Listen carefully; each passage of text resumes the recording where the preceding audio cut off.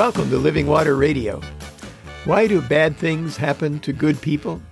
Why do bad things happen to bad people? Why do good things happen to bad people? Why do good things happen to good people?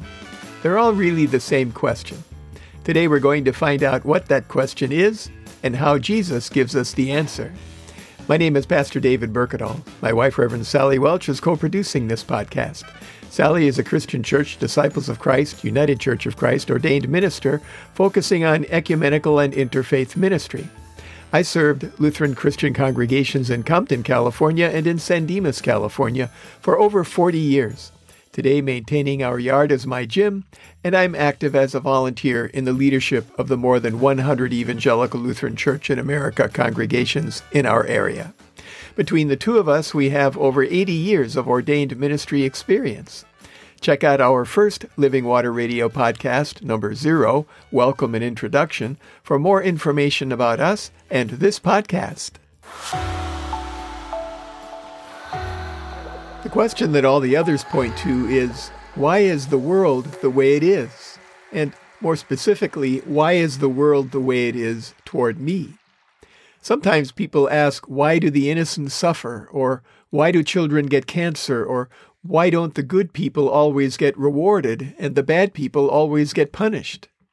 When people ask these questions, it's usually to express their frustration at what they see as an injustice in the world, particularly when they believe it is an injustice against them. Part of the problem with this frustration is, as one of my philosophy professors once observed, that most of the world's evil, and probably all of its worst evil, is done by people who sincerely believe in their heart of hearts that they are doing good. I've never heard someone ask, why is someone bad like me always having good things happening to them? There are two biblical answers. The first is that the world isn't the way it's supposed to be. The second is that God is God and you're not. And Jesus offers them by giving two examples from what many scholars believe were real events. We see them in Luke 13, verses 1 through 5. At that very time, there were some present who told him about the Galileans whose blood Pilate had mingled with their sacrifices. He asked them, "Do you think that because these Galileans suffered in this way, that they were worse sinners than all other Galileans? No, I tell you. But unless you repent, you will all perish as they did. Or those 18 who were killed when the Tower of Siloam fell on them. Do you think that they were worse offenders than all the others living in Jerusalem? No, I tell you. But unless you repent, you will all perish just as they did." Jesus begins with an outrage.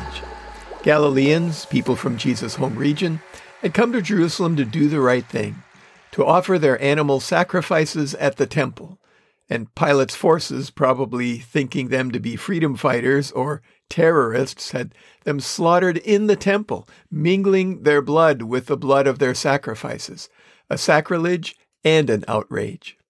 How could such a thing happen, especially in the temple? The Tower of Siloam, near the pool where Jesus did healing, was under construction. There was an accident, and 18 people were killed. How could such a thing happen to them? People believe that if you were good, you would be blessed in this life, and if bad things happened to you, you were being punished for your sins, or maybe for the sins of your ancestors. Did these things happen because the people they happened to were worse sinners and offenders than other people? No, Jesus said. So why do things like this happen? First, let's look at the problem. Then, let's look at what God has done and finally will do to fix the problem. To do that, we have to go back, all the way back to the beginning, where we learn that things are not the way they are supposed to be. In the beginning, God created everything out of nothing. And when I say nothing, I mean nothing. I think that when most people imagine nothing, they imagine empty space. Try imagining no space. No matter, no time, no space. It's impossible to wrap our heads around that. It's mind-blowing. Human beings only encounter nature, the natural world, in time and space. things have substance. Everything has a beginning, a middle, and an end. But God started from nothing. Nothing. God created everything that exists as an act of God's will. God spoke, and it came to be. There's an old story about the devil challenging God to a test of power. The devil says, "The Bible says that you created humans from the dust of the earth. So what? I can do that." And as he leans down to scoop up some dust, God says, "Whoa, make your own dust." If the universe was created with a big bang, where did that exploding mass come from? Can something come from nothing? For God, all things are possible. God made us. God made us for a living relationship with God, unlike anything else in creation. And God made us to be good managers and caretakers of everything else. But for our yes to that living relationship to be real, we had to have the real ability to say no. And we did. And evil entered the world. We are the rebellious children of God. We belong to God, and God loves us even when our deeds are evil. God's desire and God's will is that we, the children of God, return to that living relationship with the one true living God, the relationship for which we were created, and live in accord with that relationship. When everybody but Noah and his family forgot about God, God destroyed humanity, but saved Noah and his family, and started over. When people built a tower to reach into heaven as a monument to their greatness and to overcome God, God destroyed the tower and confused their languages.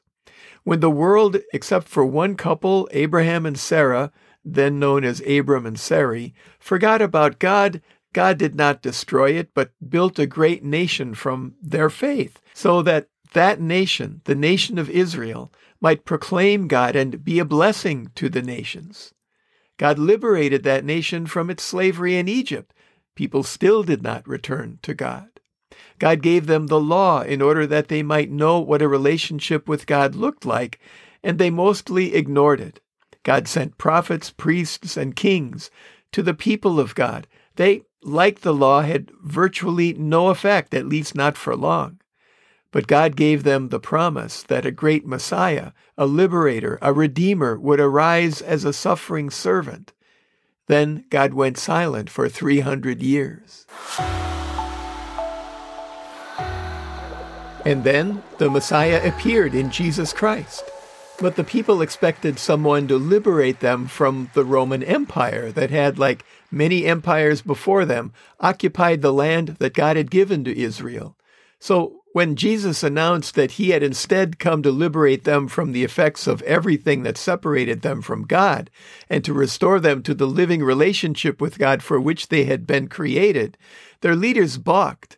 And when the Romans saw him as a threat to public order, they conspired to crucify him. But Jesus was fully God and fully human. They didn't take his life. He gave it. And his death was the means by which the forgiveness of our sin, what separated us from God, was accomplished, and the relationship was restored not because human beings restored it, but because God took our punishment and restored that relationship at the cross. Our acceptance of that gift and our baptism means that we are now all adopted.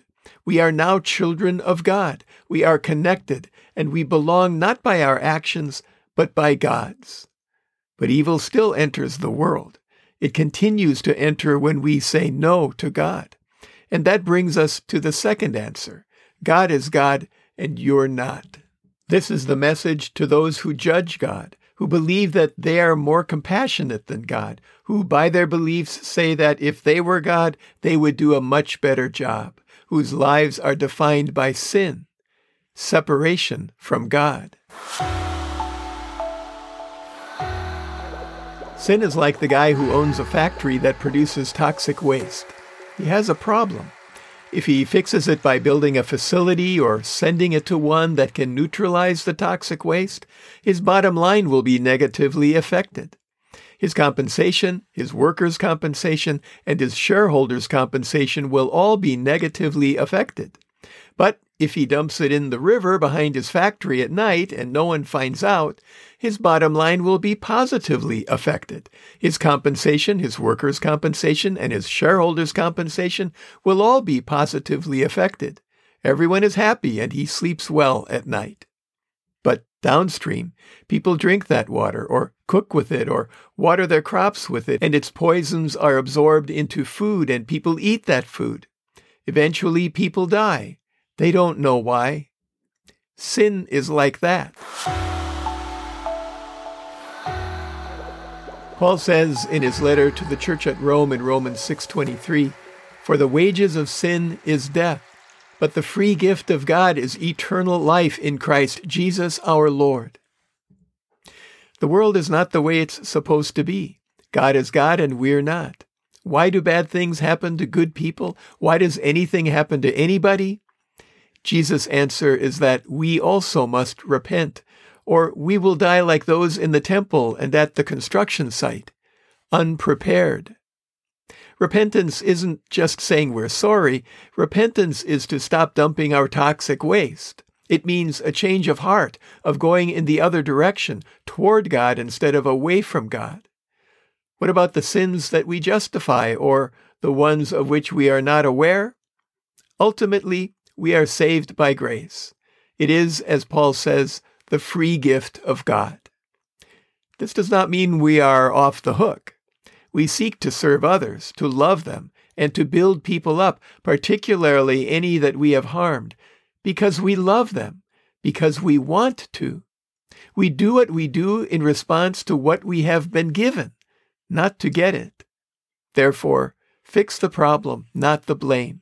That is God's answer to our sin, the way that evil enters the world, the cross.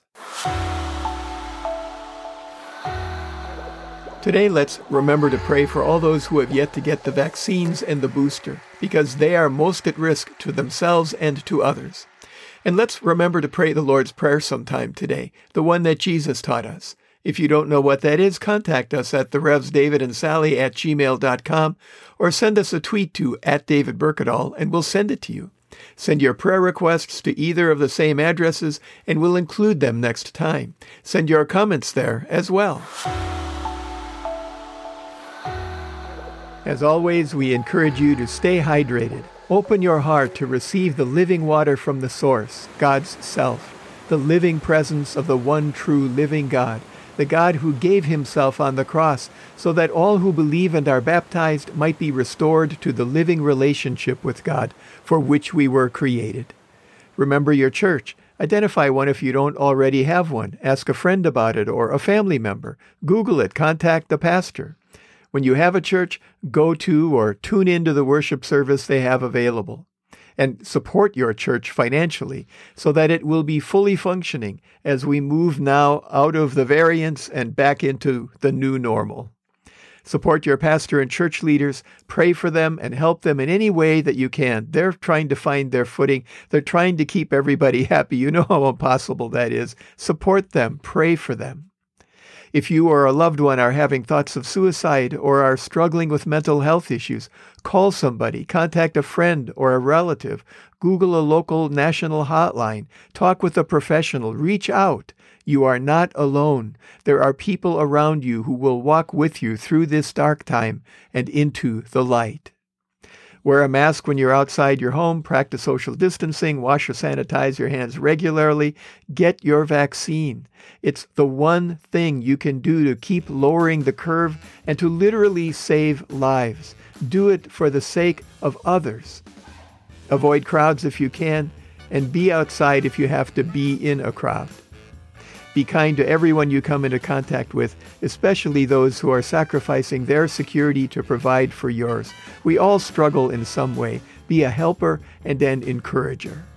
Thank you for listening to Living Water Radio. We are here for Christians and for the people of the Los Angeles metropolitan area who are looking for a sense of Christian community, a source of hope, and a way to thrive together during this global pandemic. We hope you'll tune in next time and invite your friends to do the same.